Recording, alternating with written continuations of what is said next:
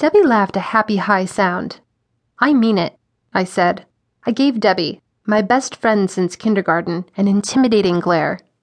Debbie giggled. Okay, maybe not so intimidating.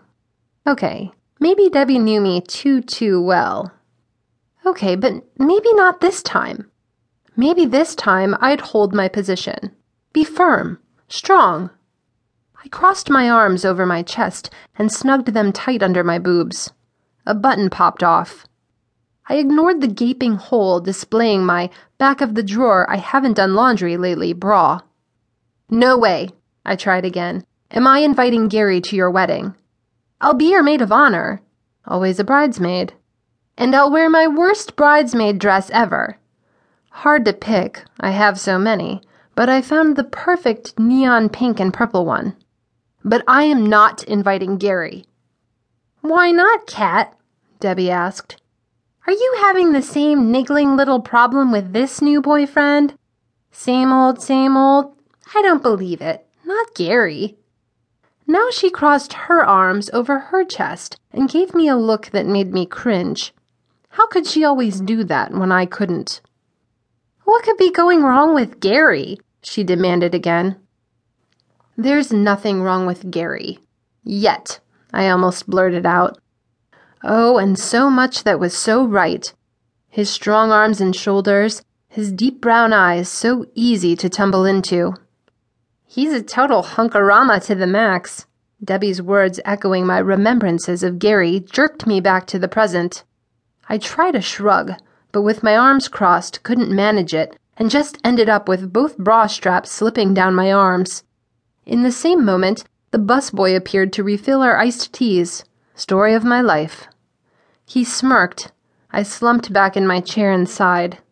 Many men reacted to me with a smile or outright laugh after they saw me in action. That was the reason why I'd never ask Gary to go to the wedding. Seeing me in action in that dress meant instant end of any possible relationship. I saw that sneer, Debbie said to the waiter. Don't forget, I haven't tipped you yet. My best friend came to my assistance, rescue, and defense. Again. Ever since we were 4.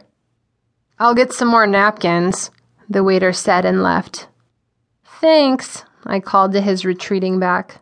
I knew I'd need them at some point. I struggled to rearrange my bra straps and sip tea at the same time. Of course it didn't work. I splashed tea all over the invitation samples. Sorry, I muttered as I napkin dabbed.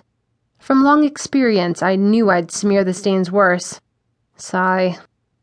No worries, Debbie said. Her attitude with all her wedding plans. With us in our late 30s, Debbie had decided to have a playful wedding.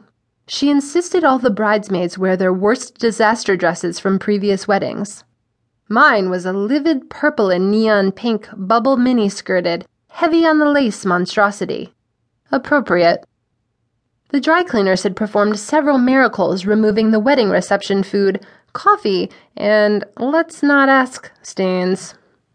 Debbie flipped a hand back and forth, emphasizing she didn't care if the invites were tea-stained. Kat, she said, you haven't answered me about why you won't ask Gary.